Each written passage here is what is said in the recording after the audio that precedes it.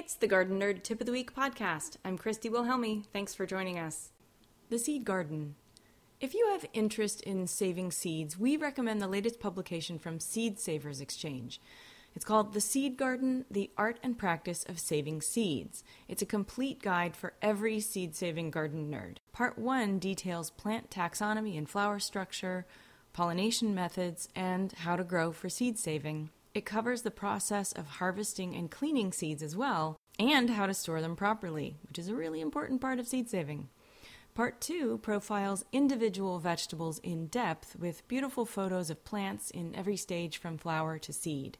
The book was published in 2015 by Seed Savers Exchange and is distributed by Chelsea Green Publishing.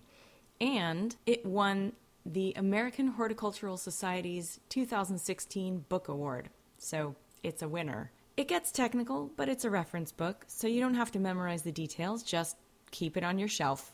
So pick up The Seed Garden for your garden library anywhere books are sold, or buy it directly from Seed Savers Exchange.